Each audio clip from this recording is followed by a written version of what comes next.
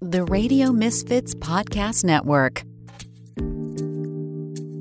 Hello, everybody, and welcome. So this is the let me see. Let me double check. This is the eighth episode of Planted. I got ahead of myself, but it's a special episode because it's actually a combined episode. This is Planted, but it's also an episode for Weed Wonks. And my friend, my lovely friend, Jordan Wellington, is here. And what episode is it for you? Because I know you've had a few more than me, for sure. So this will be episode 26 of the Weed Wonks podcast. This is cool. I'm so glad we're doing this.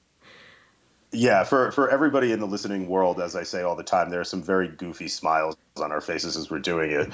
Sarah and I have been talking about recording a joint podcast for a little while now, and it took a few months for us for the stars to align in the busy metaphysical reality of cannabis policy for us to get here today. But we are here now and excited for the first ever joint episode. I think it's the first ever joint episode of any kind for the Weed Wonks. So very excited to start to chat about policy. Yeah, it's definitely the first one for Planted as well. And I'm glad it's with you because I love nerding out with you. Yeah, I do as well. And I think this is the perfect place to start. So I guess, as always, we'll give a shout out to Andrew Livingston, who is also not able to make this episode, but we're going to record later in the week for another show that Andrew will be on, and he should be around for the next couple of weeks. He's just jamming at the office right now. And so you get Sarah and I. And we are going to have a really fun conversation about policy. But first, I wanted to give folks a sense of running down memory lane, because Sarah and I have got a chance to know each other for a little while now.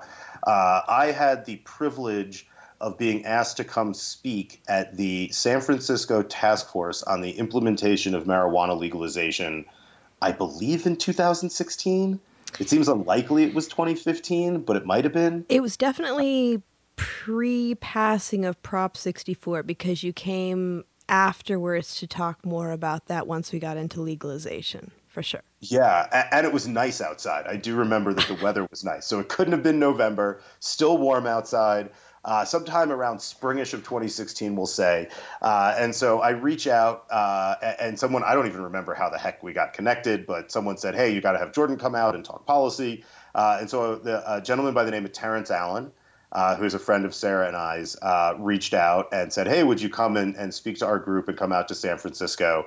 And Terrence and I immediately hit it off. We're huge cannabis hospitality and social use nerds, so immediately kind of dived into that space of equity and reasonable policy and making sure that San Francisco implemented in a way that would create business opportunities for a lot of people and at the same time really treat cannabis consumers equally to alcohol consumers and things like that. And so I come out to this meeting and it was very, very formal, right? I mean, not that everybody in the room was formal, but the meeting was formal and there were a lot of people. And I think I knew Terrence. I had known Jesse Stout, who's now with Greenbridge Law Firm. Yep. I think he's full-time there now. He wasn't at the time. He was kind of doing a bunch of different stuff. And I knew Jesse, and those are the only two people I knew in the room. And I know Jesse from previous work. And Sarah's in there. And so all of a sudden I'm like, and it wasn't like Jordan even gave a presentation. It was just like, Jordan, you are now like an ad hoc member of the group, and this is what we're talking about. And let's just get super nerdy. Yeah. That was so much fun. I mean, we did the Cannabis Legalization Task Force for 3 years before its sunset. Terrence was the chair. I was one of two of the co-chairs. And to have you there was really awesome because you had all of this information from Colorado. And one of the things that we always talked about was, why do we have to reinvent the wheel? We should really be looking at what other states are doing and what's been successful and what hasn't been. But more importantly, or maybe the most fun of it, was being able to totally just geek out about it. Yeah, and get super nerdy. So we had this it was 2 hour long meeting of big policy stuff. And I said hi to Sarah, and we kind of very first lightly met and started chatting afterwards. And Terrence, for those in the world that know Terrence, that man had a schedule. He was on point. He was keeping it together. And so I was chatting, and it was all right, we're going to go smoke some weed and hang out. And it was no, Terrence has got 900 things that we got to do. So I dip out. we run to, I think, 3 different fundraisers for different politicians. I couldn't even remember who because he was just like whirlwind of action. And we end up, and I think we have mentioned this group in the past, at the Brownie Mary Club, which is a Democratic political organization for cannabis consumers, at the Green Door Lounge in San Francisco several hours later. And that was really kind of like, I think, where we actually first met, because it was more real. It was very casual. Yeah. People were just like openly smoking joints and talking about local Democratic political issues like it was no thing. And from that moment forward, literally every time I come to San Francisco, I know I have like an amazing host in Sarah, as well as many of our other friends out there. And we've gotten to hang out there. We've hung out at conferences multiple times. And I even managed to get my little boy Robbie out there. And Sarah got to meet the Bean one time and hang out with him. And then we even got to go to dinner at Terrence's house one night. His amazing husband cooked this like ridiculous dinner for, it was like me and you and Terrence. Yeah. And Sabrina Frederick, right? Oh, yeah, totally. Sabrina was there too. She's awesome. And then another time we all got together to go to Flytrap for some really good like Persian fusion food. Yes. Which we do. We do love the Persian and the Persian fusion and the fusion without the Persian of all kinds. Yes. That's some good stuff. So sorry, listeners. As you I like to walk down memory lane because Sarah and I, we don't get to talk to each other as much as we want to, and I haven't gotten to San Francisco in the last year or so. So I'm due for a trip out. Maybe Robbie's like going to be 4, so he needs to get back out there and see everybody too. It's fun to just kind of catch up and talk about these things. But today when we record is a very special day. It is in fact a super day. It is Super Tuesday. Tuesday. It is Super Tuesday right now as we're recording. You will probably not hear this on Super Tuesday, but it will be shortly after Super Tuesday. And we're going to talk about some Democratic primary stuff. And specifically, we want to talk a little bit about Elizabeth Warren and her cannabis plan that she recently released about ending cannabis prohibition and what she would do if she were elected president. But first and foremost, I will start with the confessions because everyone should know up front that Jordan did, like a good citizen, vote on Super Tuesday. My Instagram was covered with reminders, and my Facebook all about Cannabis Voter Project. We had Sal Pace on previously to talk about that. And if you are a cannabis consumer, that means you need to be a cannabis voter, and you need to make sure your politicians know that you are both a cannabis consumer and a voter and that you care about cannabis issues. So I voted, and I voted for Elizabeth Warren in the Colorado Democratic primary. I got to vote by mail, which we super love here in Colorado, and had my ballot dropped off today. No anti-Bernie sentiment on my end. I'm a super Bernie fan, but going to go with the wonky Elizabeth Warren. Probably, to be honest with everybody, if Andrew Yang hadn't dropped out, I would have been full on the Yang gang. You're all about the math? All about the math, all about the universal basic income. One day we'll maybe do an entire episode dedicated to how much Jordan loves universal basic income and thinks it's the solution to the vast majority of the problems we have in this country. But Yang is out. There is no more Yang. And so instead, I voted for Elizabeth Warren and was very proud to do so, but I'm a big fan of many of the other Democratic candidates. Cory Booker from my home state of New Jersey, as well as Bernie Sanders from the state of Vermont, which we love, and many other places. Not the biggest Bloomberg fan, but you can hate on me for that. I maybe know too much about what that dude's really like. So I came out with my confession about who I voted for, and feel like if we're going to talk about these things, I should probably be upfront and tell you. But Sarah, did you vote? I did. I voted this morning, and I did get my mail-in ballot, but for some reason, they forgot that I was a Democrat, so I didn't get a full ballot. So I went in and actually voted down the street at the Buddhist Center in Oakland. And I, too, though I do love Bernie, I voted for Liz. And I feel like it's really, really important these days to look at a lot of the things that are going on around cannabis and voting, especially like here in I was going to say here in San Francisco, but I'm in Oakland today. But in California, the way cannabis prices have been going way up, we get a lot of people who get really upset when they see the bottom line on their receipts. And a lot of times, a lot of that stress is put on the people who are working behind the counter. So for me, I use it as a way to do a little stoner civics 101. It's like, guess what? The people in Sacramento don't realize that you hold down a good job, that you're an active participant in society, and you vote. Let them know. Yeah, that you care about these issues and the taxes are too damn high. I had a buddy come back from LA and was like raving to me about delivery and was like so excited because he knows I'm a delivery nerd. And was like, dude, it was so cool. I like put up on this app. Like it was a pain in the butt. It took several hours, but like they brought it to me and it was super helpful. And he's like, the only downside is I spent like, I think it was like $95 for a vape cartridge. He's like, but the vape cartridge was like $50. It was like $50 for the vape cartridge, and then or $60, and then like $30 or $40 in taxes. Yeah. That doesn't include the excise tax that's on the raw flour that was used to make the product. So they were getting some scratch for that too at the state level. But that he was paying like basically a 50% at the register effective sales tax rate, which, I mean, Colorado's sales tax is pretty darn low, and I can't even imagine, even with our cannabis taxes, what that must feel like as a consumer, because it's just unbelievable, and for businesses to have to compete with that, is crazy. But unless people speak out and unless they let folks know that they're voters, it's not going to change anytime soon. Yeah, it's not, because and with the people who are making policies, perception and education are two super important things, because these choices are being made out of perceptions of who's using cannabis, why they're using it.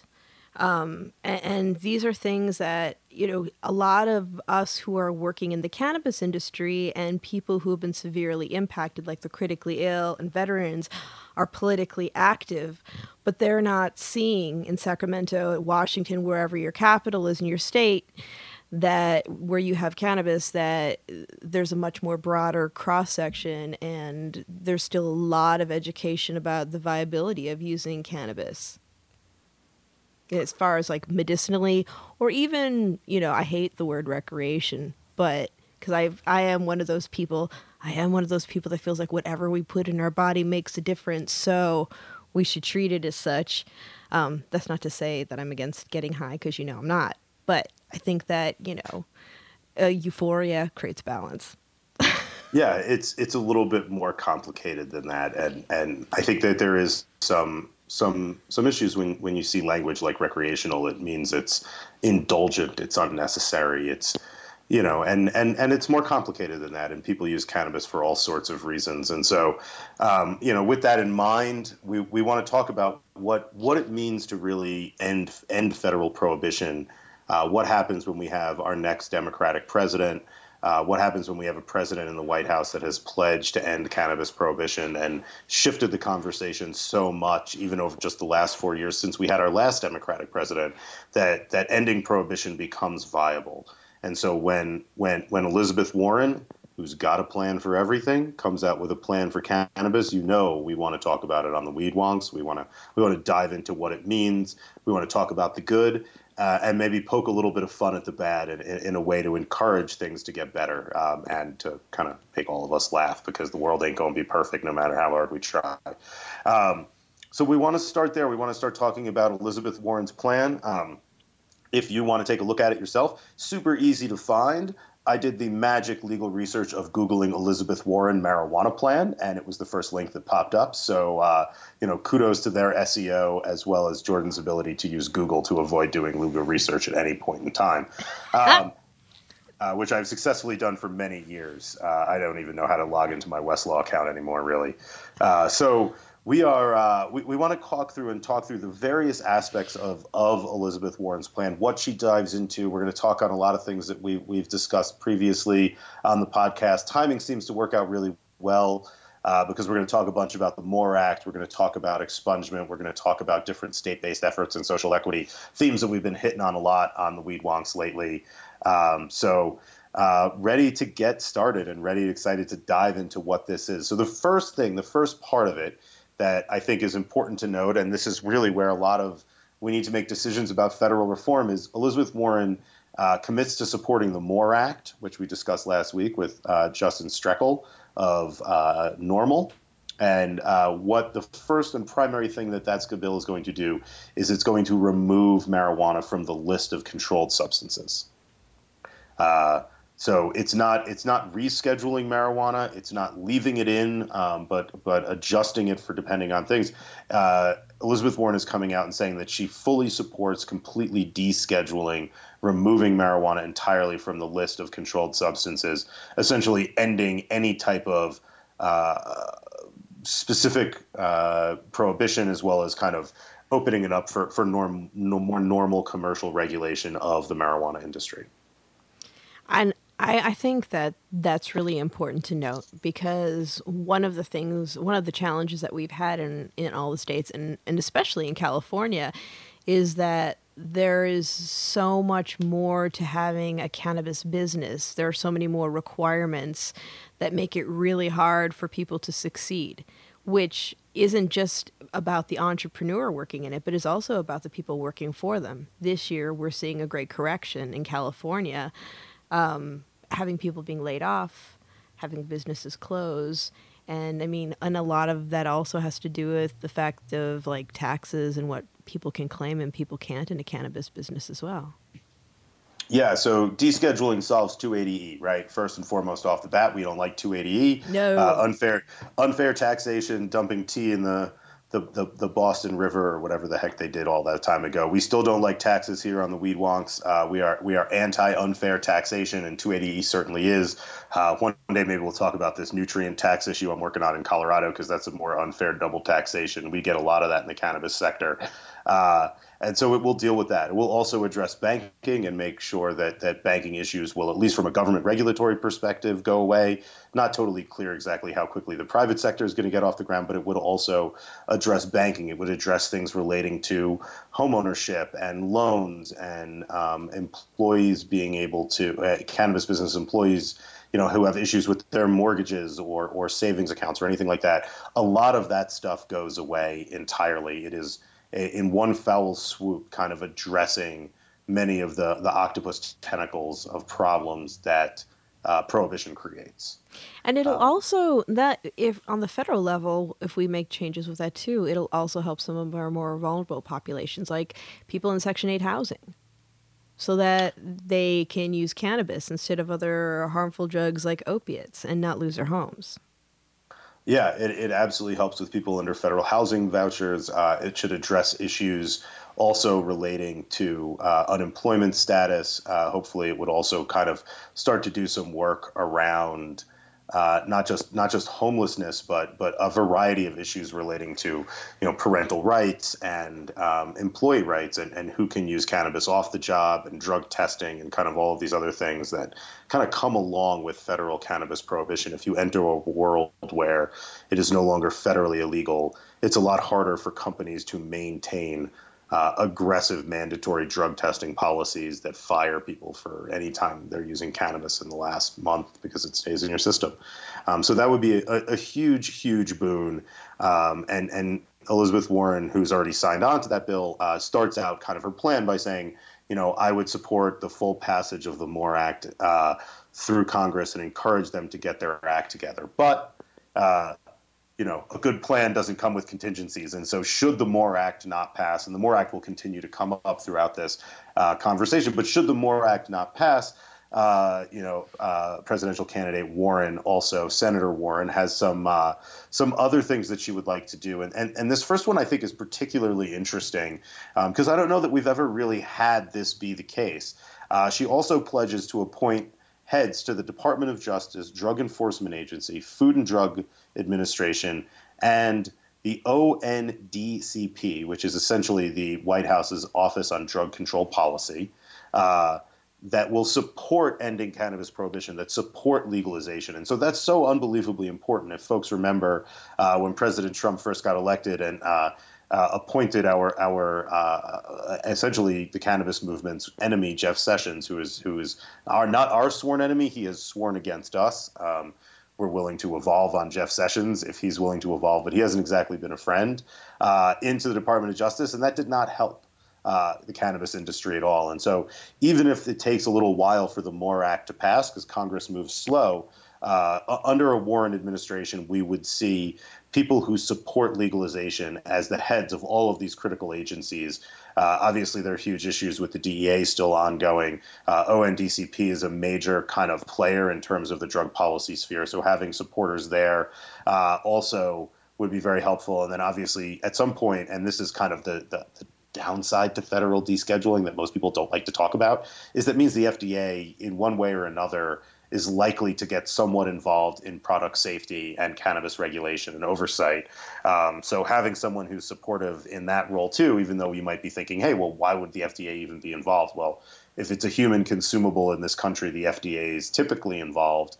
And it's not crazy to think that they would not have at least some role in terms of product safety. So having friendlies at each one of those organizations will be huge. And I think important to note, not just for marijuana, but for really the drug war as a whole, right? Yeah. Having someone who believes in ending the war on cannabis at the head of the DEA means we're also likely to have someone who understands that perpetuating the drug war across the board is probably not the best direction that our country should go in from a policy perspective.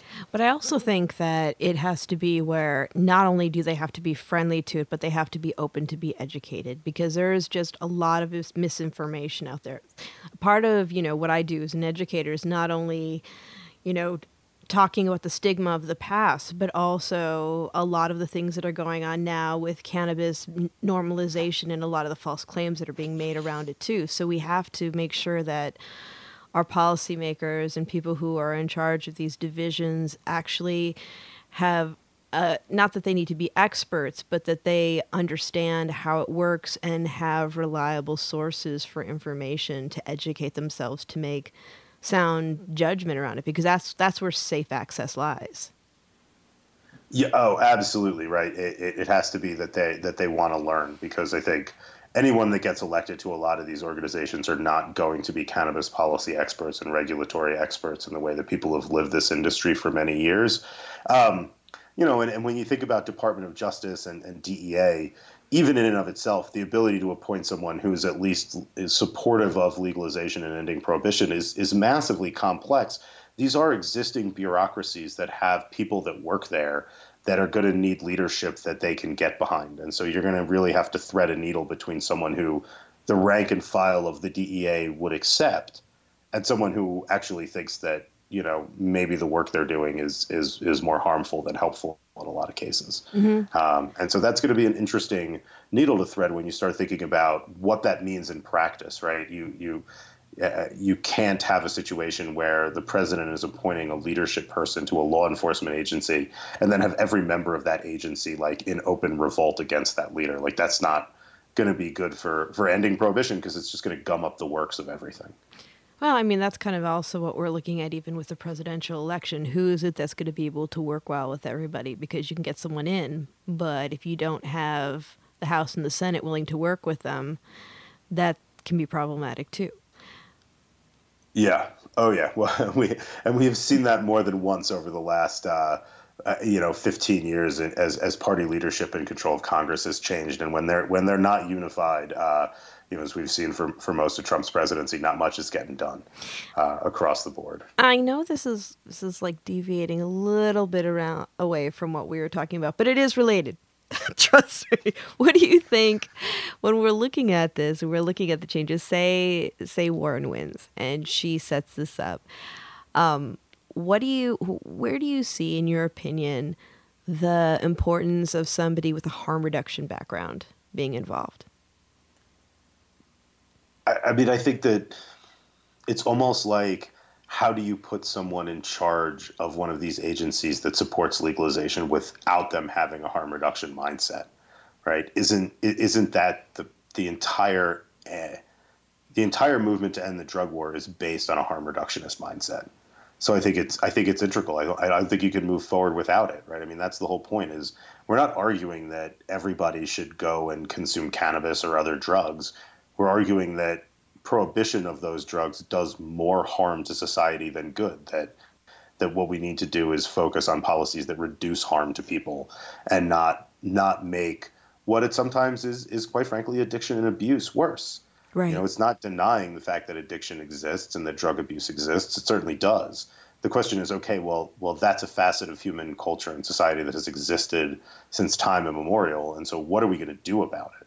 And so I would hope that whoever gets appointed has a harm reductionist mindset and either comes from that background or understands that, that's the point that everyone, at least in the movement to end the war on drugs, is trying to do. We are trying to end prohibition because it does more harm than good. Right. And so I think it's important that we have someone leading these agencies, if they're going to be supporting this effort, who either come from that background or at least ascribe to that theory and recognize its validity. Mm-hmm, mm-hmm. And maybe have some harm reduction experts that they can lean on for further clarity. One would hope that they would lean quite a bit on, folks from organizations like Marijuana Policy Project and Students for Sensible Drug Policy, to organizations that we're hugely supportive of, organizations like NORML and Americans for Safe Access, critical consumer and patient rights organizations, as well as community members and industry members that have a tremendous amount of experience. Someone like yourself that's not only worked in government but really been an educator for a majority of their career. Having folks like you at the table to really kind of explain what this means from a human perspective is going to be huge. I agree. I mean, it's something that I'm very passionate about, but it's also just keeping people safe, because as human beings, I feel like in a lot of ways when we're looking at stuff like this, we think things are just black and white, and they're not. It's very nuanced. And like a lot of the work that I do with people is how to create a safe container for experimentation, but also noting that in the case of cannabis, it's not for everybody. Not everybody is good with phytocannabinoids, even though we create our own cannabinoids in our bodies. We may not be able to take in some from the outside world, and just because it's not good for one person doesn't mean that it's bad for everybody. But it really is about treating a substance with respect and being mindful and something that we're seriously lacking nowadays, critical thought. Yeah. Well, let's hope we'll introduce a new level of critical thinking into the White House, and I think Elizabeth Warren satisfies some of those requirements. Even if you're not the biggest fan of the senator from Massachusetts, although I certainly am. The other thing that she talks about doing is reinstituting the Cole Memo. We've seen that from a lot of different Democratic candidates. I would hope, I'm just going to put a plea out there that it's easy to say we'll reinstitute the Cole Memo. And at this point, I think everyone in the industry longs for the days of the Cole Memo, which gave us a little bit more regulatory certainty, a little bit more of a North Star to shoot for. But I would hope in a really wonky Warren administration that we could do a little bit better, right? Like, do we really need to institute what'll be almost a decade-old policy at that point?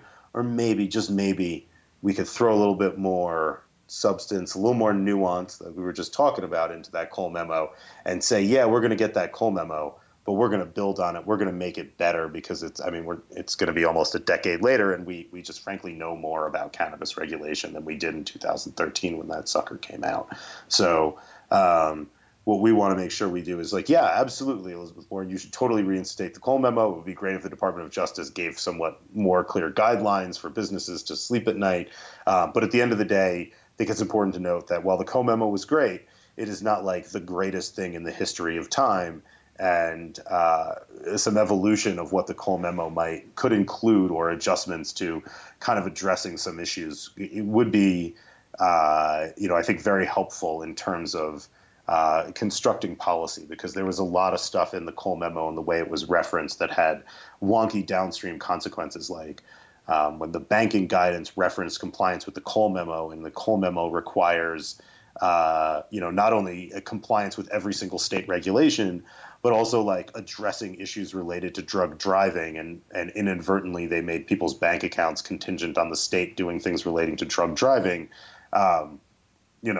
Maybe kind of some subtlety in terms of what the Cole Memo looks like would be huge. And then a solid plug for our friend Adam Smith, the Alliance for Sensible Markets, who was on a previous episode, is maybe throwing something about interstate commerce into that new Cole Memo as well. Because I know from a California perspective, there's all kinds of market problems out there and regulatory failure that we can dive into one day. But if we could create a situation where California could export cannabis to New York and New Jersey instead of building new cannabis cultivation infrastructure in these states, we'd probably find a more efficient pathway to not only legalization, but things like equity and stuff like that as well. Especially when we're getting into the conversations about appellations, I mean, going into wine, like everyone likes their Napa and Sonoma wines in other parts of the county or the country. Why wouldn't they want their Humboldt cannabis?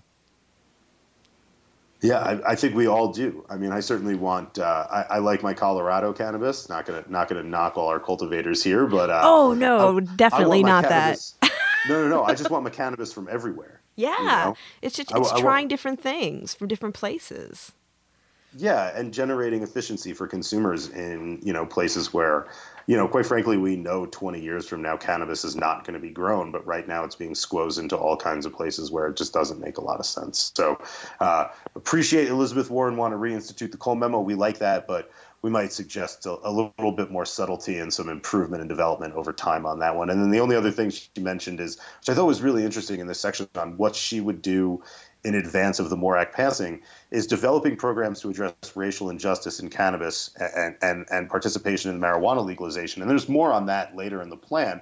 But I think it's really interesting to note here that even in the absence of the MORE Act, while federal prohibition still exists, whether it's MORE Act, States Act, or whatever, without even passing that, she wants the federal government to invest into cannabis businesses, which is kind of amazing. Like, you would have the federal government giving out loans and grants for people to open federally illegal businesses, which kind of has some beautiful absurdity, and kind of goes to how ridiculous this entire concept of, a state-regulated markets under federal prohibition gets in there. But now all of a sudden we're not going to have federal legalization, but the federal government will be giving out money for people to violate federal law. Like, here, individual, here's $500,000 to go open up your cannabis business. That is federally illegal, and the Department of Justice may come arrest you at any moment. But here's the cash. Go have a good time. What do you think the impact of that would be for some of the smaller businesses? Because I know here in California, a lot of our smaller producers are really suffering. I think that anything that can be done to help struggling small businesses in California at this point would be welcomed. And access to capital is absolutely a huge aspect to that. The ability to not have banking leads to lack of loans, leads to access to capital issues and things like that. So absolutely, I think it'll help. At the end of the day, though, all the money in the world, as we've seen from the most well-capitalized players in California, like, it doesn't, in California, it doesn't matter whether you had lots and lots of money at the start or whether you were super broke at the start, because, like, either way, you're just struggling right now. Mm-hmm. And I don't know how many discounted loans from the federal government will overcome California's regulatory ineptitude. The fact is, like, unless they, it doesn't matter, right? I mean, we've worked with companies that had millions and millions and millions of dollars at the outset and spent all that money and still didn't get their doors open and are out of business. Right. I mean, she could also look into things like when when I worked in nonprofit, I worked with a group that did IDA programs, which was for people starting new businesses, buying a home, sending their kids to school. For every dollar they saved, we matched it by $2. Yeah, and I think that there are all kinds of programs that will help. I don't want to poo-poo the idea of access to capital, because we talk about that all the time as being one of the biggest barriers to equity in the industry. So it absolutely will help. I just don't want people to confuse it to be like, oh, well, you can just throw money at the California problem, right? No. There's lots of money in California. The problem is not money. The problem may be some people have money and others don't.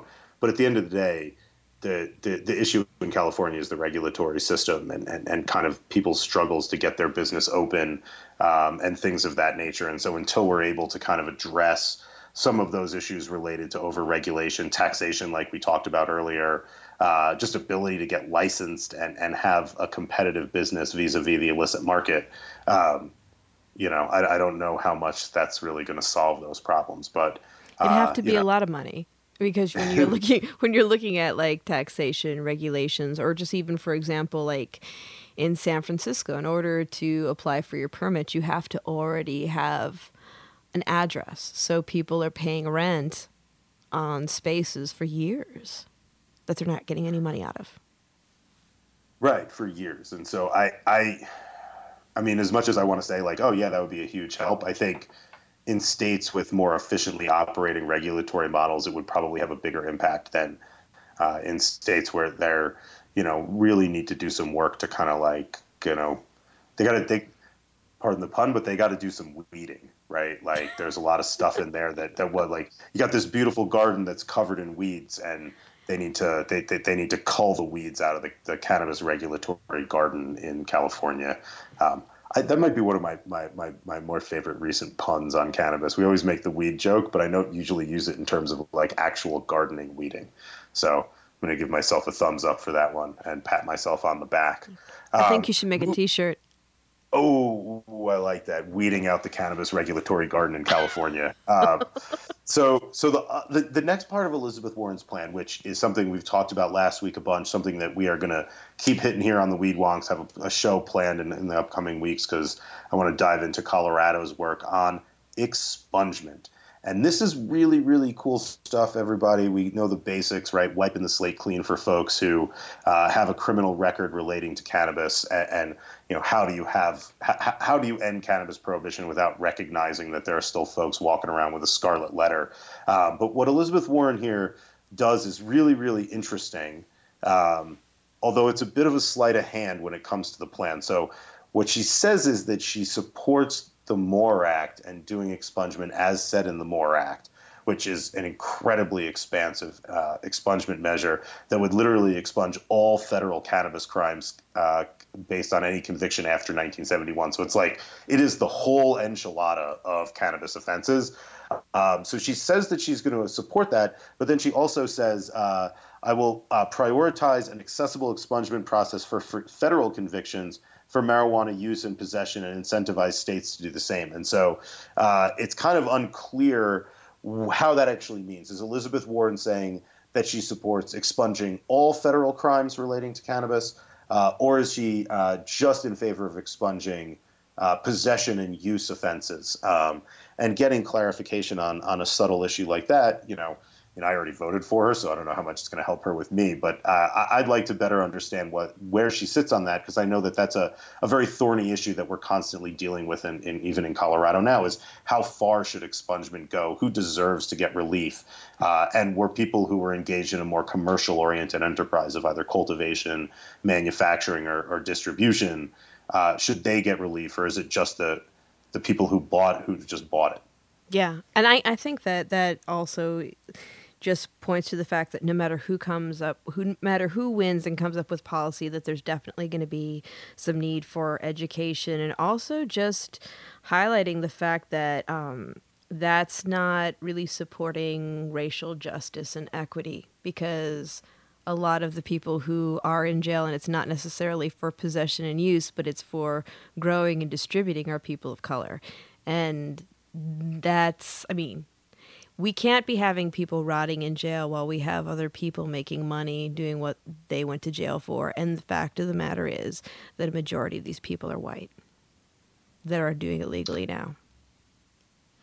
Yeah, and we could dive into all the socioeconomic reasons why, and we don't mean it as a way to judge the folks who are being successful in this industry. We appreciate our cannabis entrepreneurs. But getting anybody that is in jail for a cannabis crime out of jail is definitely mission one at the Vicente Cederberg law firm, and the work that we do. And removing that scarlet letter from folks is also really important. And so we would definitely supportive of what Elizabeth Warren is suggesting, but definitely want to encourage her to go on full MORE Act style and expunge everything as opposed to just use and possession, which is helpful and is good. But I got to also imagine most of those crimes are prosecuted at the state level, right? Like how many times is the federal government really prosecuting a possession and use crime? It seems like much more likely that the federal government, that the crimes that were prosecuted federally were more related to distribution and cultivation than, I would assume that, petty offense of someone having a half ounce of marijuana, it's unlikely that they were prosecuted federally unless they were caught in a federal park or at a border or something like that. Most of those are state and local based offenses. And so obviously getting those expunged is huge, but we want to make sure that it's the full enchilada. We don't want half the taco here. We want the full enchilada. Mm-hmm. So the other couple of things that you talked about, and then I want to get into some of the nerdier, but I'm going to group a couple of them together. And that is what I'm going to call addressing the collateral consequences of cannabis prohibition for a variety of vulnerable populations or disenfranchised groups. And so we're going to kind of squish together immigration issues, veterans, and Native American tribes. And so Elizabeth Warren wants to address issues relating to immigration, but for both folks in terms of deportations and access to citizenship for people with marijuana possession and convictions, as well as for folks in the industry. She talks about wanting to allow veterans to recommend cannabis, to direct the VA to proactively engage in medical cannabis research, and then finally allow VA loans for industry employees. We've heard over the years that cannabis industry employees who are veterans struggle to get loans. And then finally, she does mention potential federal barriers to Native American tribes engaging in the cannabis industry. And really across the board, it's more of a general statement that the federal government shouldn't be getting in the way of Native American tribes' ability to engage in commercial enterprises. But obviously here especially, we would definitely like to see the most expansive opportunity possible for all folks. And that would certainly include, removing any barriers that would exist for Native American tribes to participate in the cannabis industry. Yeah, it's just so important. It's just so important, especially, they're all important, but the one that I think about the most is the one at the VA, especially because people can be denied treatment if they are using cannabis in some cases. So they may not have access to their pain meds. They may lose their benefits. These are things that we really need to be aware of, and especially with the way how successful it's been with helping people with PTSD. It's imperative that, whether or not she wins, that we continue these conversations. And the tribal sovereignty is a big thing too. Yeah, I mean, they're definitely a group of disadvantaged persons. And have you personally run into a lot of issues? I mean, I'm sure in all of your education and the work that you've done, you've spent plenty of time with veterans who use cannabis for palliative purposes. Mm-hmm. What are they running into when they try to work with the VA, or is it just a totally don't ask, don't tell situation? I mean, how are they navigating that bureaucracy? It's a lot of don't ask, don't tell. I mean, even a while ago, I did a veterans show, a cable access show, and even before I got on the soundstage, and I was talking to somebody who's there from the VA, and they were going to be representing that. She wasn't anti-cannabis when we were having the conversations, but once we got on screen, once we were in front of the cameras, that whole thing came out. So it's like, there are people in the VA who understand that it is helpful, and they've heard stories from people, but the official line has to be that they're against it. And then you have those hard asses there that, will cause problems for vets when they come in if they talk about their cannabis use.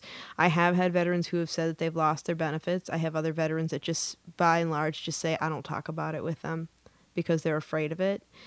And we have a lot of vets that are indigent populations. They're not making money. They're not working. They need help. And so their benefits are, they're always valuable, but they're even more so valuable for these vulnerable populations. Yeah. I mean, I think, it's almost like the scariest thing in the world is feeling like you can't tell your doctor about, a psychoactive substance that you're taking. And if it's making you feel better. Pharmacologically active. Yeah.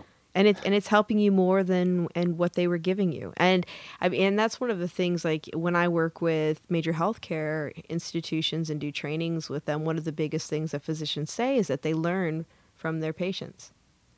And the conversation is normalization. So it's, they want to know how to do this, to help their patients, but they're unable to have these conversations right now. So I think, the most important thing is just that there be a way that veterans feel supported in this, because to have the stress of to have the relief of finding something that helps, but the stress of having to hide it, that also creates trauma. And so I think we just have a lot to do about that. But that's pretty much all I have to say about that.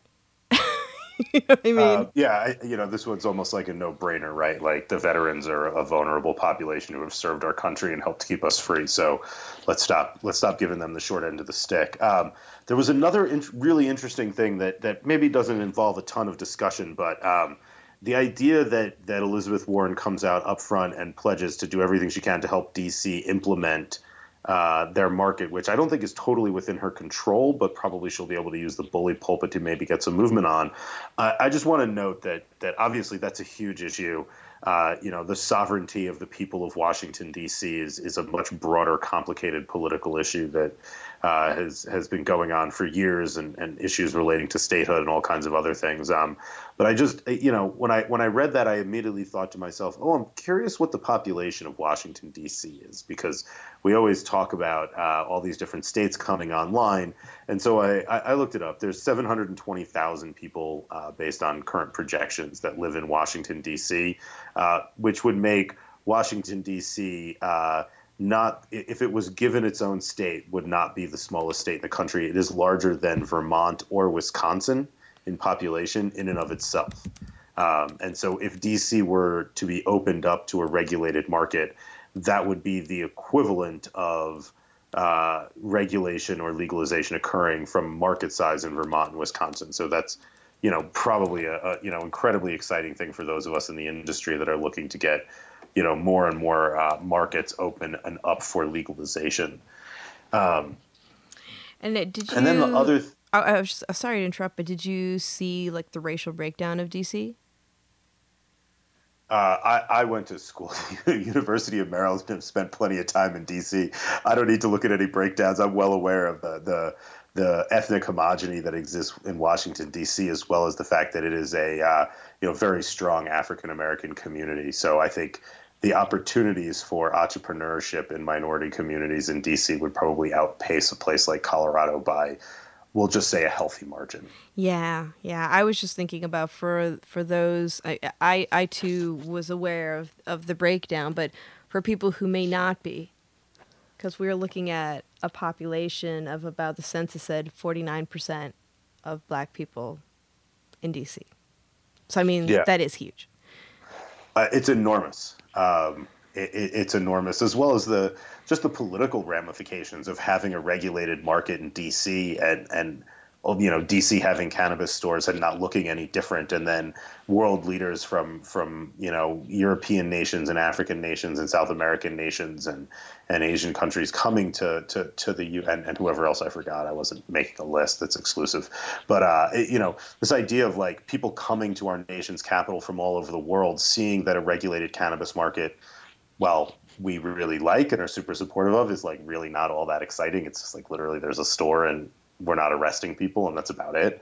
And I think that may also have a huge impact. So for social equity purposes, for market access purposes, for the people of Washington, D.C., as well as for the good of the entire world, we certainly want that to move forward.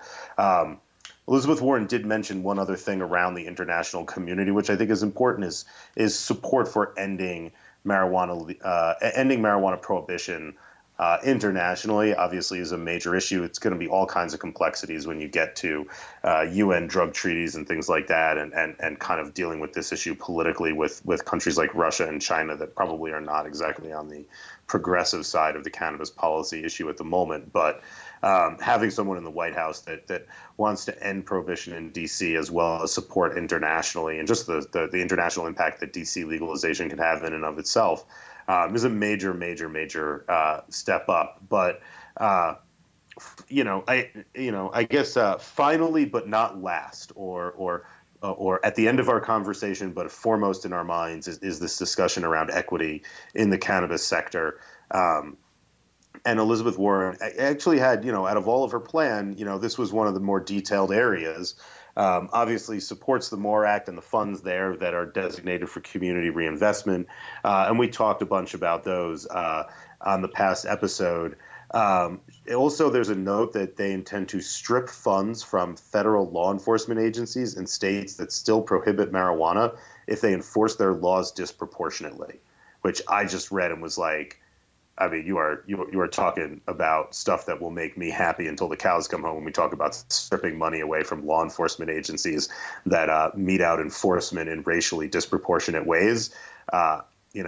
Talk about taking a bite out of disproportionate arrest rates. So I thought that was really exciting and kind of a very, very cool thing for her to come out and say that right off the bat, like, I would actually take money away from people who are doing the wrong thing, which I'm all for as we try to kind of figure out how to move forward from a hyper militarized police state into one where we have a little bit more freedom in our country. So taking money away from the cops when they racially discriminate against people seems like a good motivator for them to start doing the right thing. Yeah, it'll make people pay attention. That's for sure. Yeah, it's not a light-handed approach. It's not a quiet backroom conversation of, could you stop all that stuff? It's like very clear, like, the thing that we know you care about is funding, and we're going to attack that right off the bat. So the other notes that she had was in terms of supporting equity in the industry was supporting unions and preventing anti-union behavior, ending banking issues so folks can get loans, probably the biggest issue of all in terms of helping resolve the equity issue, or one of them. Absolutely. Loans for women-owned and minority-owned cannabis businesses, obviously addressing that access to capital issue, and the we've talked a lot about the racial wealth gap and how that implicates, communities of color and their ability to fundraise to start marijuana businesses among their friends and family and their social networks, as well as using antitrust laws to prevent overconsolidation in the cannabis industry and removing collateral sanctions. So that would be things like suitability requirements. So folks who have a drug conviction, in some states are prohibited from participating in the industry. And so Elizabeth Warren wants to kind of, address those issues, as well as, the antitrust laws to prevent overconsolidation is certainly a very, very interesting, issue that is consistent among kind of all of her rhetoric on multiple issues, and something we don't see a lot of enforcement on antitrust issues at the federal level in this country. So how that might play out in the cannabis space is certainly a very interesting issue to follow. I wonder how that'll also affect laws in other states about people being able to grow their own cannabis. Because in a lot of states where there's been talk about people not being allowed to grow their own, that to me smacks of big business trying to influence policy so that people can't provide their own cannabis. And also, when we're looking at the banking portion of it, it's also a public safety issue, because if we've got a lot of people running around with cash in their pockets going to dispensaries, they can be targets in high crime areas, although we know that through a lot of we know that areas where there are dispensaries, they don't tend to be high crime areas. Most of the time, actually, they end up making the area safer. That's what we've been seeing, at least in California. Yeah, and the data bears that out in Colorado and in other states as well. So we certainly want to encourage that kind of entrepreneurial enforcement. And I think this is just another point where I will make a quick plea that, like, if we could end federal prohibition so we can buy weed with credit cards, I think all the cannabis community would be all the more happy, because it's like the only thing that we pay cash for anymore in our family, at least. So, credit cards, bank access, reduce the cash issue are certainly kind of major things that would come all boiling back up to the main point that we started with, which is a lot of this stuff kind of naturally flows from simply just removing cannabis from the list of controlled substances, supporting the MORE Act, getting things moving at the federal level, any kind of activity that we can get done, whether MORE Act, States Act, whatever we can do to move this forward. We want to support presidential candidates who genuinely believe in cannabis reform, understand the damage and harm that the drug war has caused, and we would rather not support presidential candidates who are currently pretending to support marijuana legalization because of its political advantageous status at the moment. And just remember, vote and let people know how you feel. It's not a time to be in the cannabis closet, because we need to let our politicians know that we have jobs, we're active members of society, and we're watching what they're doing.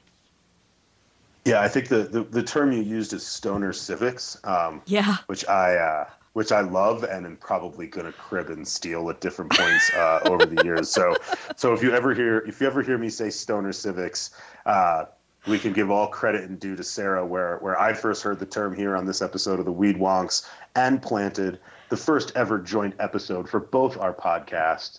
Hopefully many more to come in the future when we have a chance to talk about some stuff. I want to dive into some education issues around California and some other fun stuff when we have a chance to follow up and talk again on a future episode. But with that, I think we're kind of out of time. Yeah, we are. Talked a little bit longer than we even planned to, but I'm glad we got a chance to catch up. So thank you so much, Sarah, for joining an episode of the Weed Wonks. And thank you for being on Planted. Yes, I'm so excited that we got to do this. So with that, I'm just going to say, stay nerdy, everybody. And to that, I'll say, get active, be supportive, be kind. Thanks, everybody. And tune in. He does a weekly, I do a monthly. Tune into both of us. Take care, everyone.